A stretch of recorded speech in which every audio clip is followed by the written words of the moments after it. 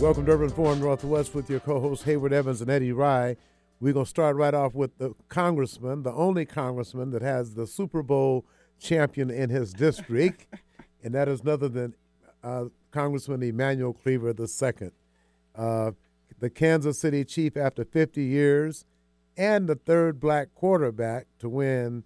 It was Doug Williams, Russell Wilson. Should have been Russell Wilson twice, but I'll leave that up to the coach for calling that pass play. And then Pat Mahomes. So, Congressman, you got to be proud to have the Super Bowl winner in your district. You know, there's so much pride in my heart, so because I've been here for a while, and I was with the current mayor at an event earlier today, where the news person said, Mayor Lucas, God smiled on you. You ended up becoming elected at the right time. He's been in office for 4 months. Oh, And wow. he said, Mayor Cleaver was in office for 8 years. They never won a Super Bowl. And so I said, well, I think it doesn't require much ingenuity to say I set it up for him. But,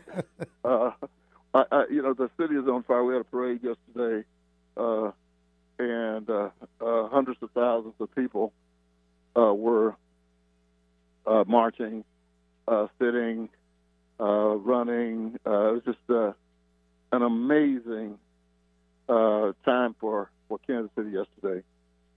Well, that was great. So it wasn't that amazing in Washington, D.C. yesterday. So we're going to segue into the current state of affairs. And before we went on the air, Hayward and I were talking with you about how does your people feel seeing all this evidence. Now, I understand, and you can correct me if I'm wrong, but I understand there's a possibility that Congressman Jerry Nadler might call a subpoena John Bolton up here before the House Judiciary Committee. There's a lot of frustration. People are complaining that African Americans and Latinos have routinely gone to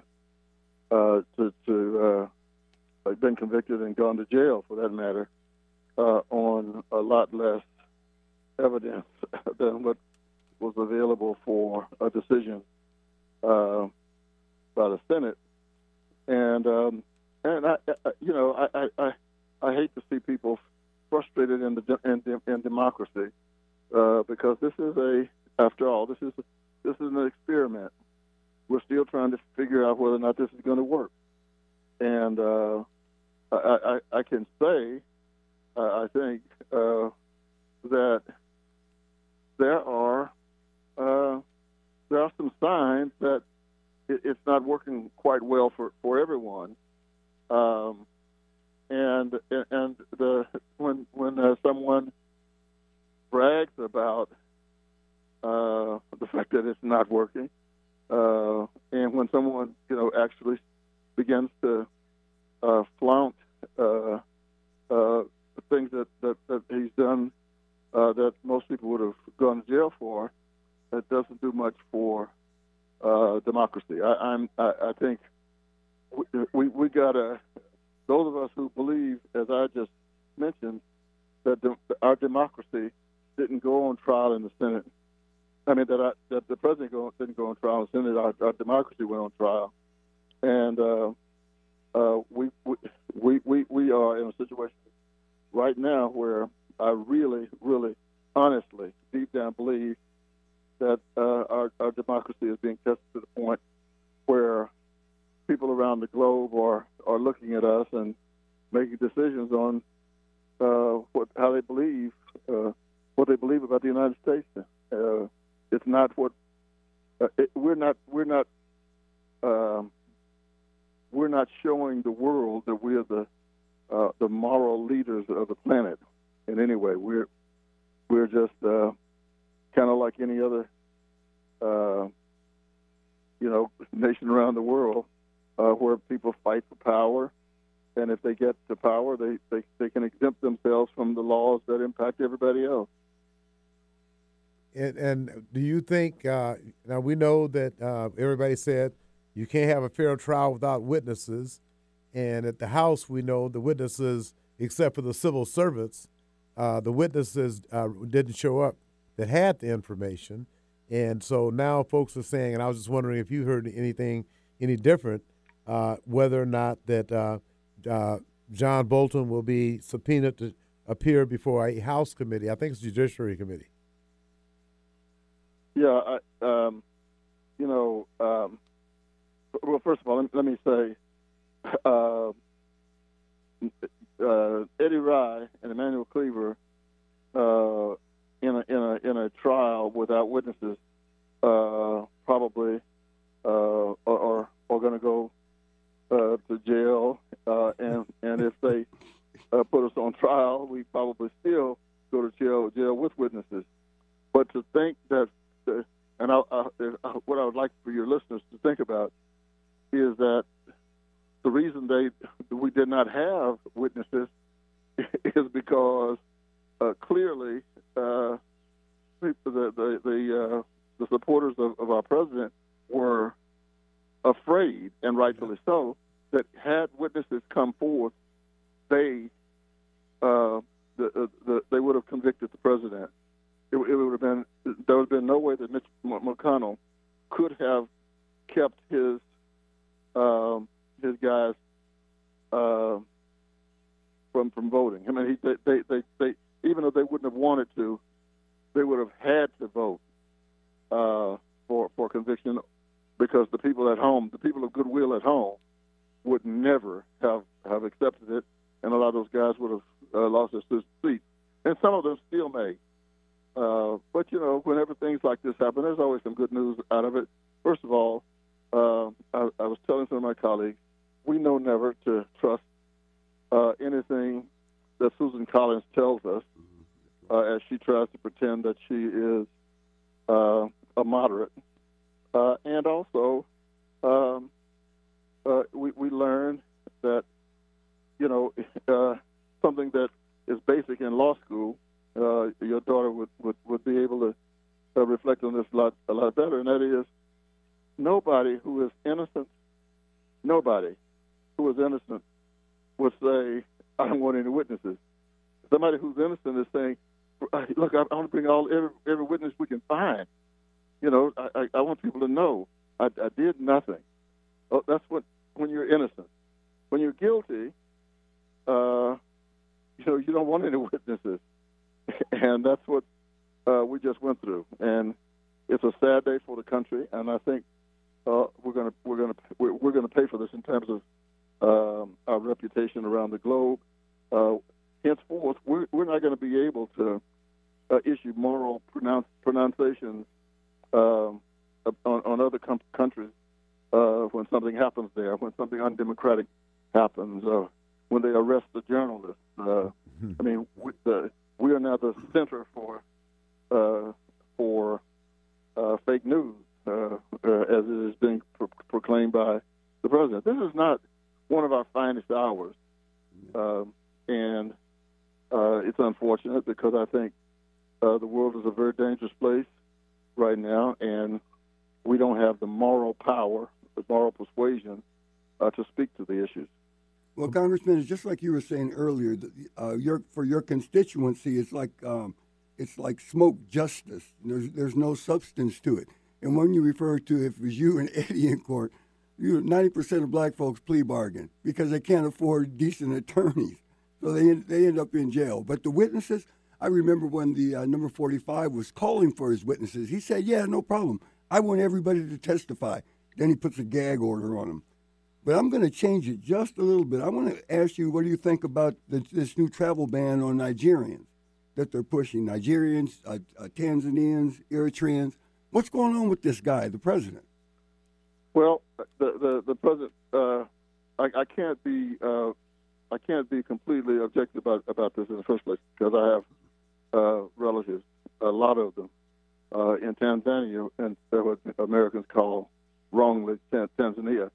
But and they have not. They're not. He has not listed Tanzania, but they may. I mean, I wouldn't be surprised if we hear an announcement that Africa from the continent are no longer able to come in. And so I am furious, and all people of color. I was talking with a Latino friend of mine, and I said, look, I hope everybody understands, when people go hunting for rabbit, they're after rabbit. They're not after brown rabbits or white rabbits or polka dot rabbits. They're after rabbit. And any rabbit whose head comes up is going to get it blown off. And we're in a situation right now where the issue is not just black or brown, but obviously people of color. And the dumbest thing we can do as people of color is to fail to support one another in the struggle that we both are in. Well, you know how you mentioned Susan Collins. She's just trying to cover her derriere, amen. But I was going to ask you, the upcoming 2020 elections, what should we be looking forward to seeing, particularly in light of the Senate race? We got to take back that Senate and maintain the House. I think things would have to go dramatically bad for Democrats to lose the House. This is politics, so anything is possible. And between now and November is a long time. But right now, I would say we're in a good spot to Democrats. I'm saying Democrats are in a good spot to retain the House. We probably it's a little tenuous to factor in the Senate. But look, we can still pull this thing out. We had a 13% drop in the black vote in the last presidential election. A 13% drop between President Obama's last election and the election during which President Trump was elected. So I mean, these are some tough times, and I think one of the things, and I know there are organizations trying to do this, trying to put programs together to register and try to get out the vote, and understanding that there will be, that not maybe, there will be an attempt to suppress the black vote. In other words, there will be an attempt to get African Americans in particular angry so that they will stay out. And that was the strategy that the Russians used 3 years ago. They would run ads out of Russia trying to convince black people not to vote by talking about, how horrible the Democratic Party had been to African Americans, and I'm not defending the Democratic Party by any means, but the point was to get black people so frustrated, and people would say, "Oh, I'm just not going to vote." Yeah. And if that happens this year, we are in serious trouble, my friend. Yeah. Well, Congressman, the other thing I want to mention is that we saw during the State of the Union address by President Donald J. Trump, he honored black folks and raised black folks up, but then turned right around and gave the arch bigot the Congressional Medal of Freedom to Rush Limbaugh. I mean, I just can't say. That's just from one extreme to the next. All the stuff he had did for black folks, he turned right back around. I guess it's like Charlottesville. Good people on both sides. So it was just absolutely. Yes. I just thought, what did you think about that? Well, I know Rush Limbaugh from the days when he lived here. He and I were both individuals who, Ewing Kauffman, who founded the Kansas City Royals and who owned the team. He was our mentor, both Rush and me. Rush was probably making $25,000 a year with the Kansas City Royals, and And then, of course, I woke up one morning. He was in the news out of California, making $300 million. And Rush, unfortunately, has been the most divisive personality in the United States over the last 10 or 15 years. I used to think that he was when he was here, he's just another good guy that I knew, and then he just, I don't know what happened, but I think the president wanted to send a message that he's in charge, and if he says somebody is, good for America, they're good for America. He could care less what I think or what you guys think. I mean, I don't think there was any hesitation on his part to use Rush Limbaugh as a means of making us understand that he's in charge. I mean, and it's very sad from my point of view. It's very, very sad. The other thing, Congressman, is that all during the impeachment hearing, you kept hearing Republicans talk about we need to be about the business of the people, rebuilding the infrastructure and the roads and stuff. And they got 400-plus bills sitting on Mitch McConnell's desk to do that. And I just can't see how they keep getting away with misleading people. But I guess if they want to be misled, they're going to be misled.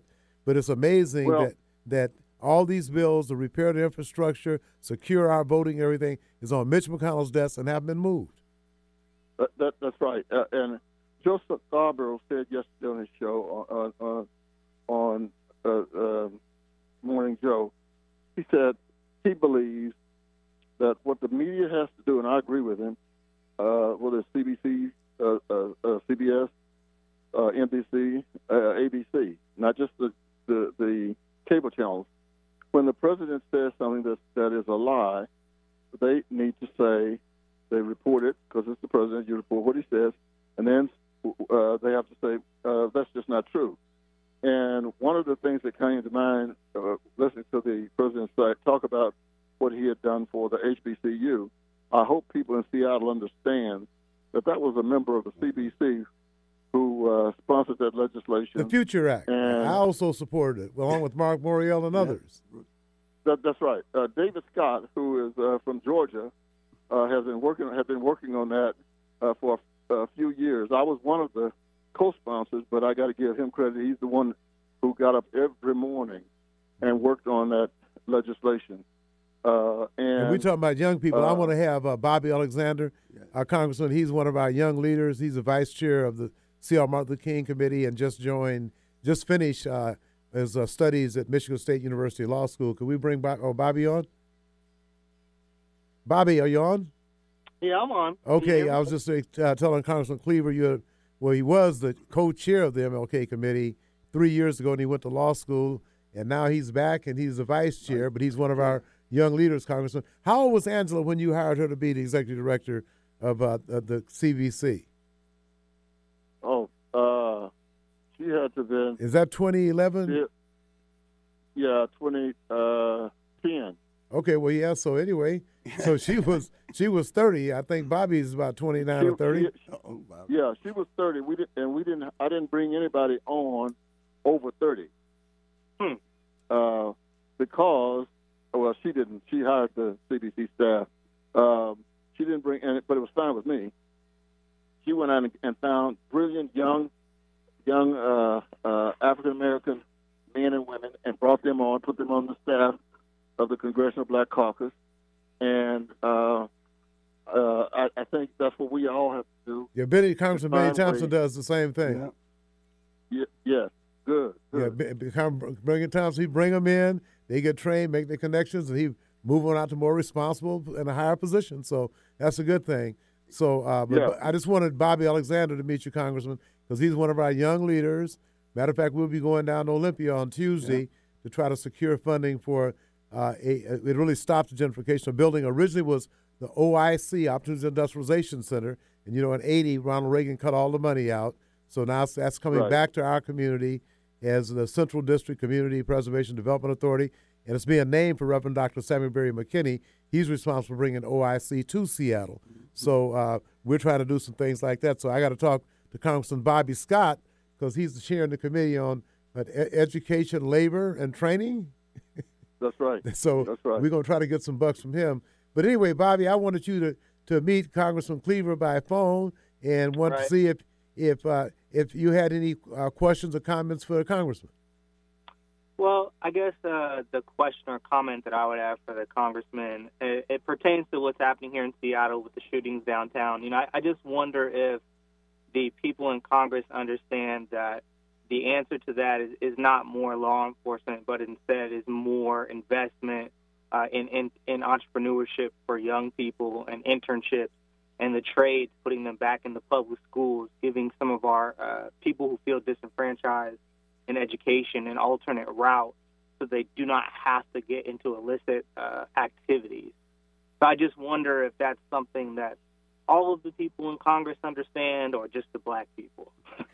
So that's the question.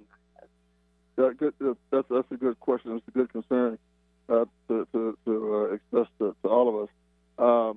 What we do, we have a CBC intern program. It's a CBCF, the Congressional Black Caucus Foundation. It's an internship, and that program is aimed at getting young African Americans involved in the offices of members. For example, Angela Rye from Seattle went to work for the legendary Maxine Waters in Los Angeles. And we also have, this may not be of that much interest to you, but we also have the CBC Institute. Now, don't get them confused with the CBC. These are all offshoots of the CBC. And the Congressional Black Caucus Institute, we have annually have a CBC boot camp where we bring in young people from all over the country who are trained in politics and how to run elections. And we have people who graduated, including people from right here in Kansas City. We have a guy who became the president of the Kansas City School Board. We have another woman who went to the state senate, and another who is becoming a king or queen maker here in the community. So we're trying to do it. The problem is, of course, in the old days, not your days, but in the old days, the news was centralized, and so it was easy to get. If something goes on, you pick up Ebony and Jet, and you find out about all the CBC programs and so forth. Nowadays, it's a little more difficult. We try to take advantage of Facebook and other online methods of communicating to the public. But it's a new world, it's a different day, and I think we are still struggling to figure out new ways in which we can communicate to you and with you. So last week we had a CBC call for leaders from around the country to come to Washington, and we had people who packed into our new convention center from all over the country. Did Angela moderate a panel? Yeah, right. Yes. Yes, she was involved. Okay. So, we're trying to do that and get the message out, and then of course I think you got a benefit when you have Eddie Rye on the radio with no hesitation about presenting the truth, and that's how I got involved years ago through Southern Christian Leadership Conference.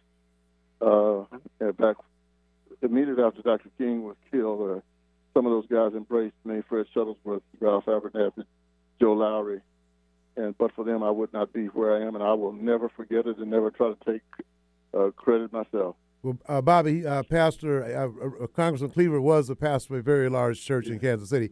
But I really think, Congressman Cleaver, if you could highlight some of the legislation that might address some of Bobby's issues, like what is being on Mitch McConnell's desk right now that can improve voting security and other things for the inner city, including because you start rebuilding the infrastructure, you create jobs and other opportunities. Could you share with Bobby and our listeners what is sitting on Mitch McDonald's desk that could have an impact on black communities and other communities across the country?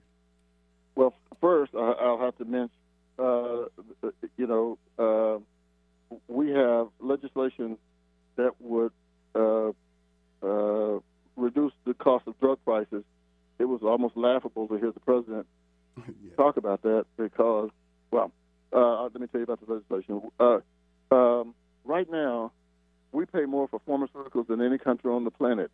And the reason is we allow our country to pay for research and development without the pharmaceutical companies.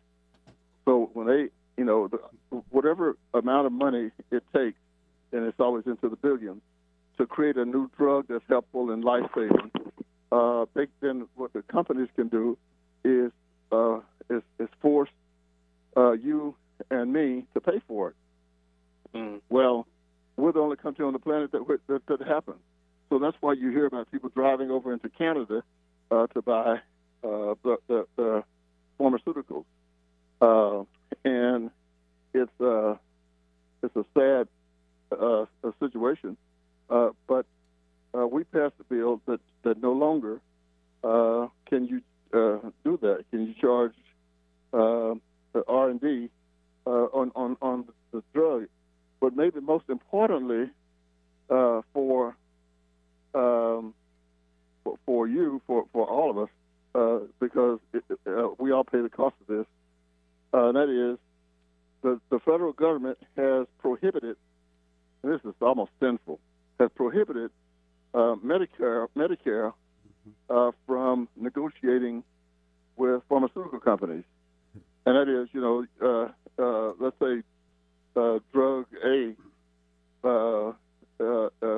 is used by 40 million people. And so because Medicare has as members all those 40 million people, and they go to the drug company, the pharmaceutical company, and say, hey, look, we're buying 95% of your product, and we want a 30% drop in the cost of these pharmaceuticals that people need to control diabetes or whatever. And and those companies would have no choice but to begin to drop the prices because the alternative is no business. I mean, we could buy those same drugs from Canada. We don't have as much trust in the Canadian drugs, but we could buy them elsewhere. And so that's just an example of the bills that are already approved. What I'm talking about now is not a bill that I'm hoping that we can get introduced. They passed the House. Listen to me. They passed the House of Representatives, which means they're sent on to the Senate for the Senate to approve, and then they send it to the President.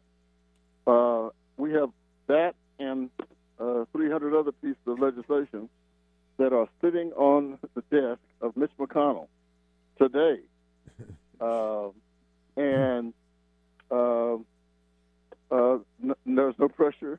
The people who elected him, I guess, are okay with what he's doing, which is just the word in what I do. It would be the worst thing I could call it is sinful. Well, Congressman, before you go, I wanted to see if Bobby has any comments or questions before you retire. You gave us a half an hour. We certainly appreciate it. Bobby, do you have any comments for the Congressman before he clicks off? I guess the only thing I would say is that it's really interesting to me what you were saying about the R&D piece, because one of the things that Donald Trump really ran on was talking about making better deals for the American people. And so that kind of represents this great irony that this administration has, and that he has protected or created good deals, but it's only for the corporations and not necessarily for the people. So I think that's the takeaway from that story you were telling.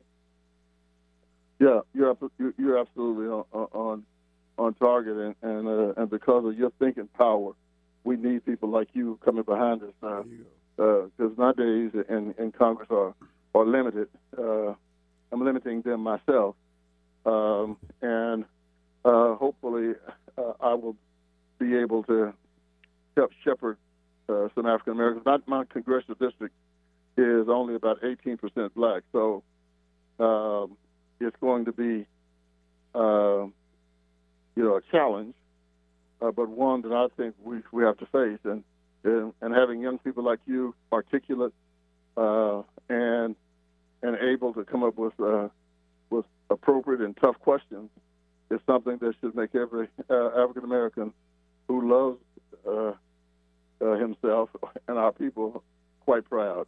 Okay, Congressman, thank you so much. Bobby, hold on for a minute. We want you to update on the local MLK committee. Thank you, Congressman Cleaver. We appreciate you. All right. Good to be with you. Okay. Bye.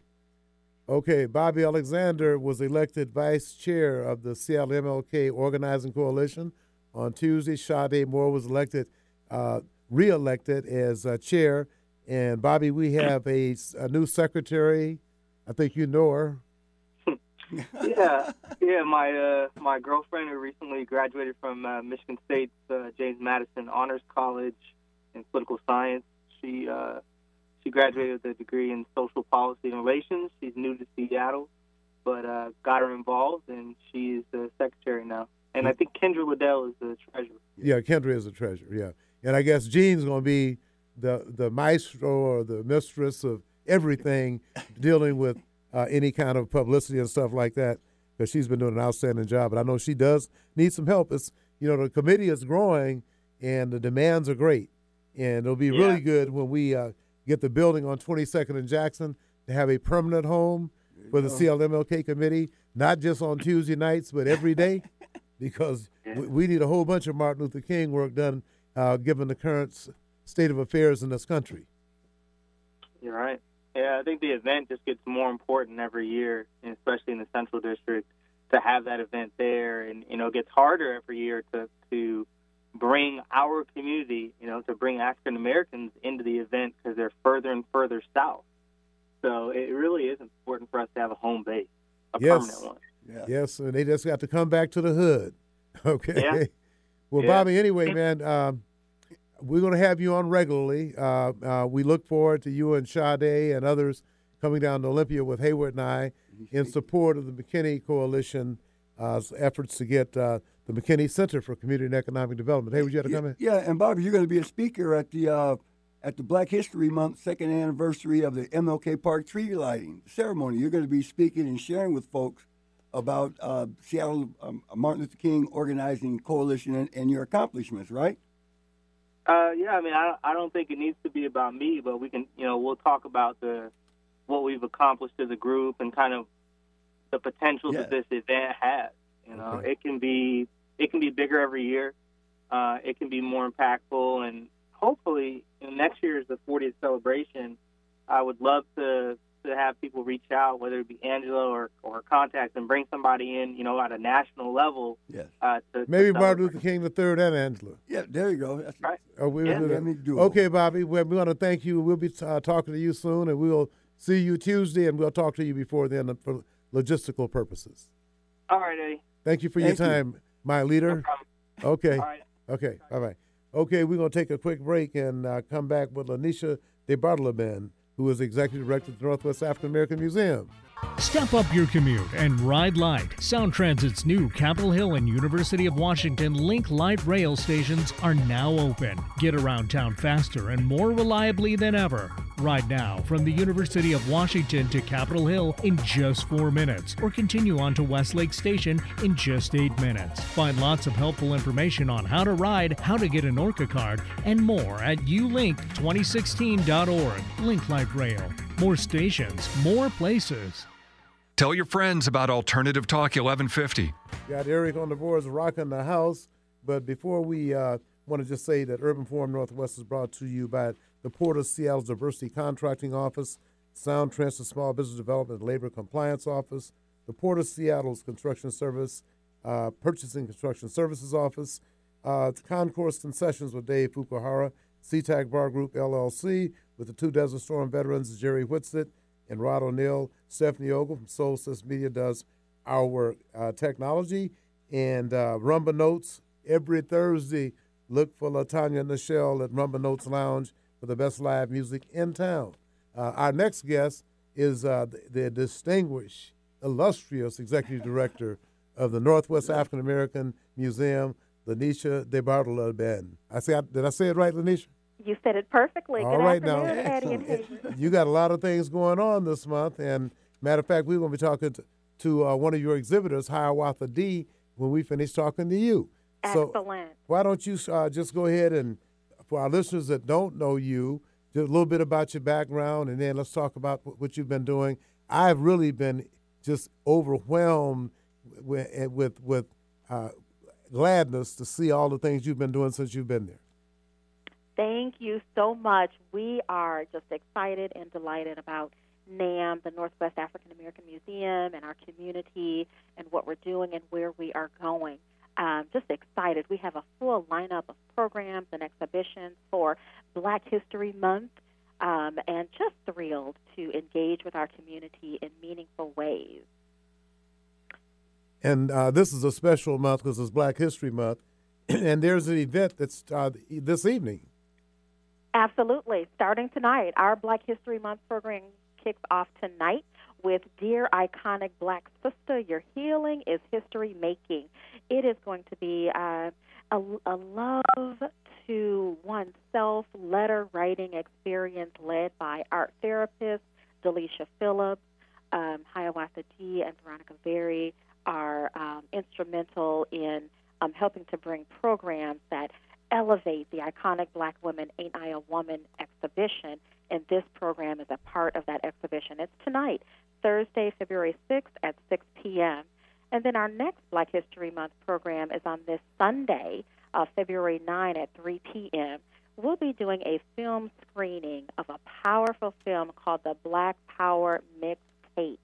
And it is a documentary that is not to be missed, that explores the evolution of the Black Power and the Black Panthers movement. We'll have a talkback featuring the voices and experiences of Seattle Black Panthers, including Naeem Sharif will be on the panel discussion, Vanetta Molson-Turner, Rael. We're going to have a powerful talkback after that film, and that's on Sunday at 3 o'clock. And that's you got as the picture. Is that Angela Davis? It is. That's Angela Davis. Well, last year, my daughter, who I named Angela for, got a chance to meet Angela Davis at UCLA, and I had a picture of them on my Facebook page. Powerful. We're so delighted. And then our Black History Month programming continues the day before Valentine's Day on Thursday the 13th at 7 p.m. We're going to have a session on Black love, loving Black. It's a part of our No Small Talk series in partnership with the UW School of Social Work. And then our month culminates on Saturday, February 29 at 2 p.m. with descendants coming to Seattle to talk about their ancestors. It's a part of our new series called the Descendants Series, where we bring living descendants of notable African-American civil rights figures and activists to Seattle for conversation. And this month, we are bringing 7 descendants of enslaved freedom seekers from the 19th century who were peers to Frederick Douglass to talk about their ancestors. So the great-great-grandchildren of Dred Scott and Solomon Northrop and William and Ellen Craft, there will be 7 of them coming to Seattle. And this is going to be a powerhouse of history and destiny. Well, you know, here in at the Congressional Black Caucus last year, Dr. Ife Williams, the National Congress of Black Women, I had a chance to meet Sojourner Truth's relatives, as well as Madam C.J. Walker's great-granddaughter. But also Hiawatha Davis is on the other line. Can we put Hiawatha on? Hiawatha, how you doing? Good. How you doing, Eddie? Okay, Lanisha's on the other line, so I want to put all y'all together. Wonderful. She gave us all the information about what's coming, and you're on today at 6 o'clock, so we want to hear from you on what can people expect. Okay. Go ahead and share it with us, brother. Oh, so thank you for having me, Mr. Ride. So today at the museum, it's the Iconic Black Women Collection. We're just going to have a nice walk and talk just kind of go through the collection, how it's laid out, with our ancestors, elders, and queens. Talk about how the collection came about, the work that I do with my wife, Veronica Berry, and just thanking the community for receiving the collection the way that they have. And now you've been involved with the Northwest African American Museum on several other occasions, so you've been there, and you're well known, Hiawatha D. As a matter of fact, I'll let everybody know that Hiawatha's father and my father were Pullman porters back in the day. Yeah, that was a while ago. The only union a brother could belong to. Yes, right. That's right. The Brotherhood of Sleeping Car Porters.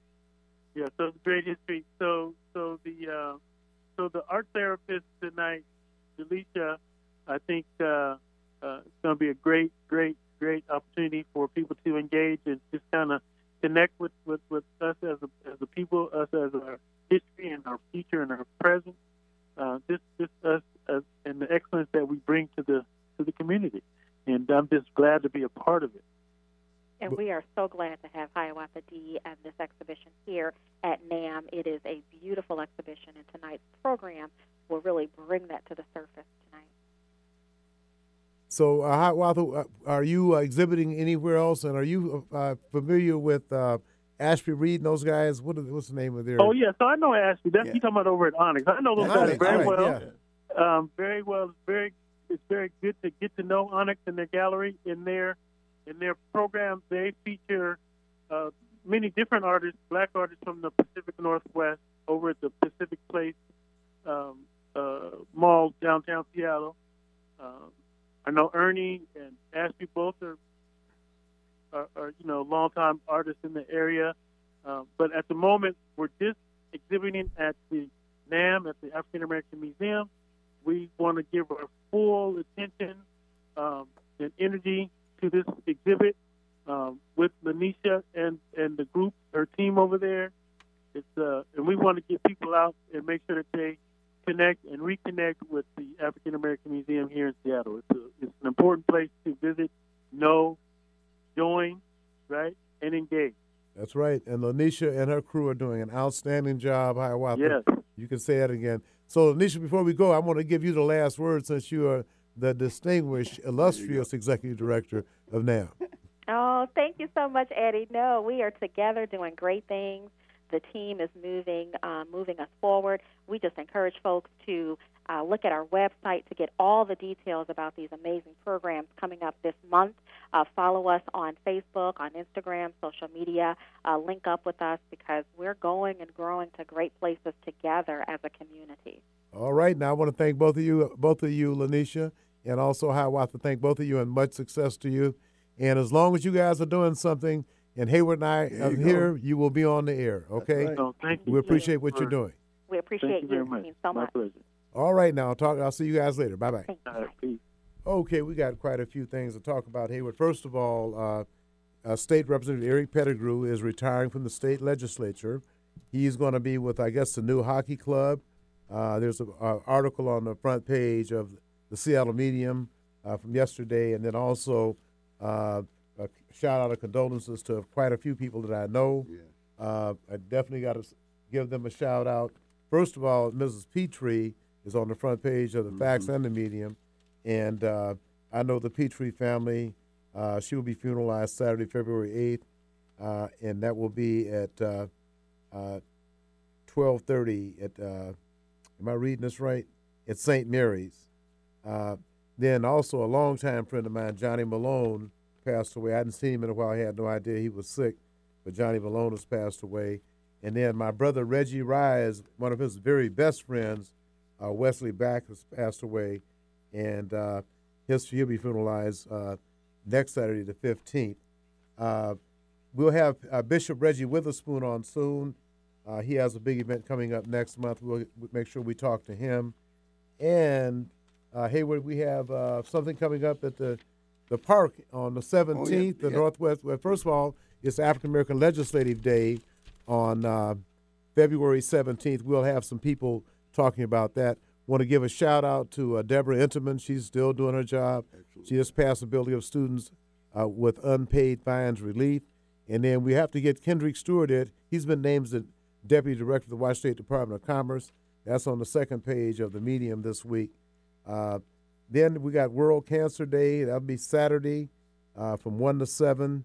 It will be at Langston Hughes on Saturday the 8th. So anybody that's supporting cancer research, please make sure you go by or send a donation. And also, the Martin Luther King Commemoration Committee, in partnership with the McKinney Coalition and the African American Legislative Day Committee, will be hosting the second annual Martin Luther King Park tree lighting ceremony in honor of Black History Month. This is going to be after the Legislative Day in Olympia. They're going to meet back in Martin Luther King Park at 4:30, and it's absolutely fantastic program featuring Reverend Dr. Manaway, Reverend Dr. Jeffries, and a lot of other people, some beautiful singing. That one young lady, I can't think of her name, I know her last name is Wright, who sang at the Seattle Martin Luther King Festival in the gymnasium. She's going to be singing for us. It's going to be an absolutely fantastic event. Monday the 17th, 4:30, Martin Luther King Park. We're going to light up the park for Black History Month. Okay, so we'll take a break and come back with Dr. Georgia McDade after this.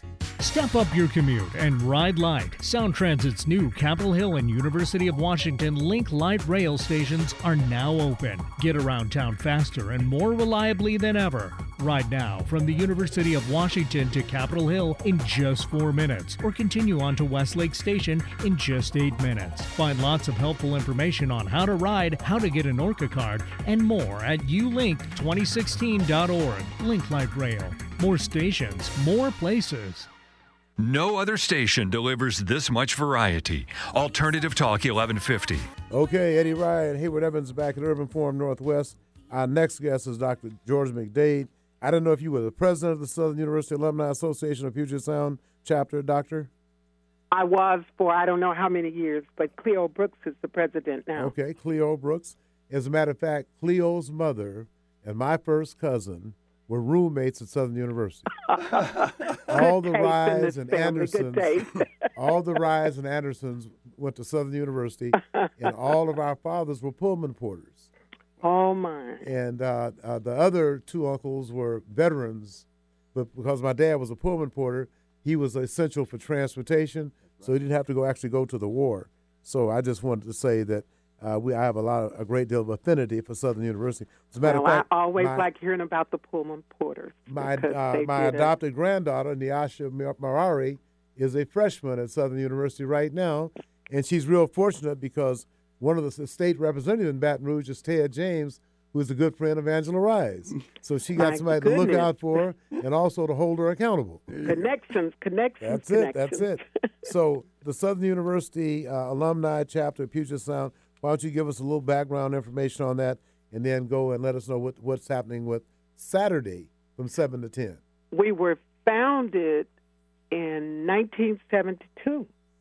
So that means we've been around for quite a few years here, almost 48 years. This is the 48th year. Mm-hmm. And the second year we decided, we knew we wanted to have scholarships. In the second year, we started having the champagne sip, or what we sometimes just call our scholarship fundraiser. And it has evolved over the years. So now we have champagne, and I do not mind admitting that we drink more punch than we do champagne. Say, call Uber if you do, man. Call Uber. And we have an auction. And this year, several years now, we've had a purse auction. And what everybody doesn't always know, but I'm willing to tell now, is that the purses almost always have items in them, such as gift cards or Seahawk memorabilia, all kinds of prizes. And remember, all of the money goes to our scholarship fund.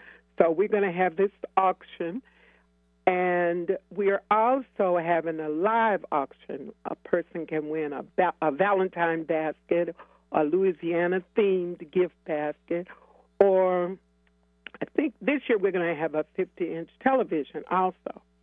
And for the people who love to dance, we have some line dances and oldies but goodies and whatever the latest dance craze is. I can assure you Cleo and some of the younger members and a few of the older ones. I can get down. And this year, because the HBCUs are beginning an organization, they had a meeting, I think, about 2 weeks ago. I was fortunate enough to attend. And so our special guests will be alumni from other HBCUs. And there are quite a few of us here in the area. So we're just looking forward to having a wonderful time. Well, and I want to tell you, too, that over the years we have given away more than $100,000 in scholarships to young people who live in this area.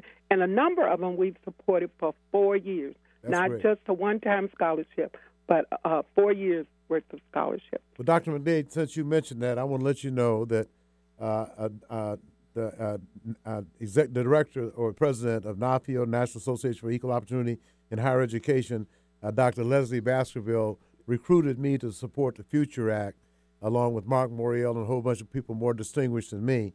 But anyway, the Future Act has been funded, and it provides $255 million a year for 10 years to not only HBCUs but other minority universities of higher education. Oh, So, I have to get more information and I'm gonna about this. I'm gonna send you a copy of it with my name in it, Eddie Rye, Washington State Civil Rights Coalition, along with other folks. So that was passed. So I'm gonna send that to the United Negro College Fund because we're gonna have Linda Thompson Black on fairly soon because they got an event coming up on the 22nd. Oh, this is wonderful. Whenever I'm gonna someone send it to says you, too. reparations to me, I always say the HBCUs. I always say education. That's it. You know, Dr. McDade, for me too, when the HBCUs have just signed an agreement with the Africa Union universities to start doing student exchanges. So I'm so proud of that because it's about trade. This is about money. They have the resources, we have the knowledge. Put those two groups together, very, very powerful. What's coming down Sounds the good pipeline. to me. Okay, once again, the Southern University alumni chapter of Puget Sound, Dr. McDade, will be doing line dancing and raising money for the HBCUs. Raising money at this time for only one. Southern University. Southern University. My cousin's with, alma mater. 3 campuses and a law school Okay. in Louisiana. Now, Yes. now you're going to be doing a little singing, I heard. Are you going to be singing? No, I won't be singing. Okay. No. Amen. I'm a speaker, not a singer. Okay, so that's at the Lakewood Community Center Saturday Lakewood Community from Center. 7 to 10, and Lakewood is right on 50th and what? Alaska? Angeline. 50th and Angeline. Okay. So anyway, and Doctor, can they send money if they can't attend? Oh, please, we'll always take money. And a number of us are members of various churches, so we'll take all donations. Okay, we where can never they send get them? enough money, and Where there can are they- always people who need money to go to school. Where can they send the money? To the alumni, the Southern University alumni, care of Staple Haynes. He's our treasurer and has Okay. been for a number of years. Okay. I don't know if I should get his address. Oh, that's all right. No, we'll work yeah, that they out. can send it to you. Yeah, we'll and work I that can out. get Okay. it to All them. right. Okay, Dr. McDade, thank you very But much. thank you for giving us this opportunity, and I look forward to seeing everybody Saturday night at 7. Thank All you right. very much. Thank you very much. Okay. Okay. Bye-bye. Before we go, I want to let you know that Urban Forum Northwest is brought to you by the Port of Seattle's Diversity Contracting and Labor Compliance Office with Leslie Jones in charge. Sound Transfer Small Business Development. Oh, I said that already. Small Business Development and Labor Compliance Office. The Port of Seattle's Diversity Contracting Office with Ian Rice. The City of Seattle's Purchase Construction Services Office, Liz Alzier. Concourse Concessions, Dave Fukuhara, SeaTac Bar Group, LLC. Rod O'Neill and Jerry Whitsitt. Stephanie Ogle maintains our website, which is at urbanforumnw.com. It also has programs that we've had, the archive programs. If there's somebody that you missed, we will be talking next week to Sade Moore, the new, she's reelected as the chair of the Seattle MLK Organizing Coalition. And Hayward, let's see, I want to also congratulate Claude Burfict. Claude has been elected president of the Democrats for Diversity and Inclusion, and he's also the first vice president of the NAACP. Yes. And we got to try to get Carolyn Riley Payne in next week for an update on what's happening at Kennedy High School with the black students. Absolutely. So this has been Hayward Evans and Eddie Rye with another edition of Urban Forum Northwest. We'll talk at you again next Thursday. Thank you, Eric.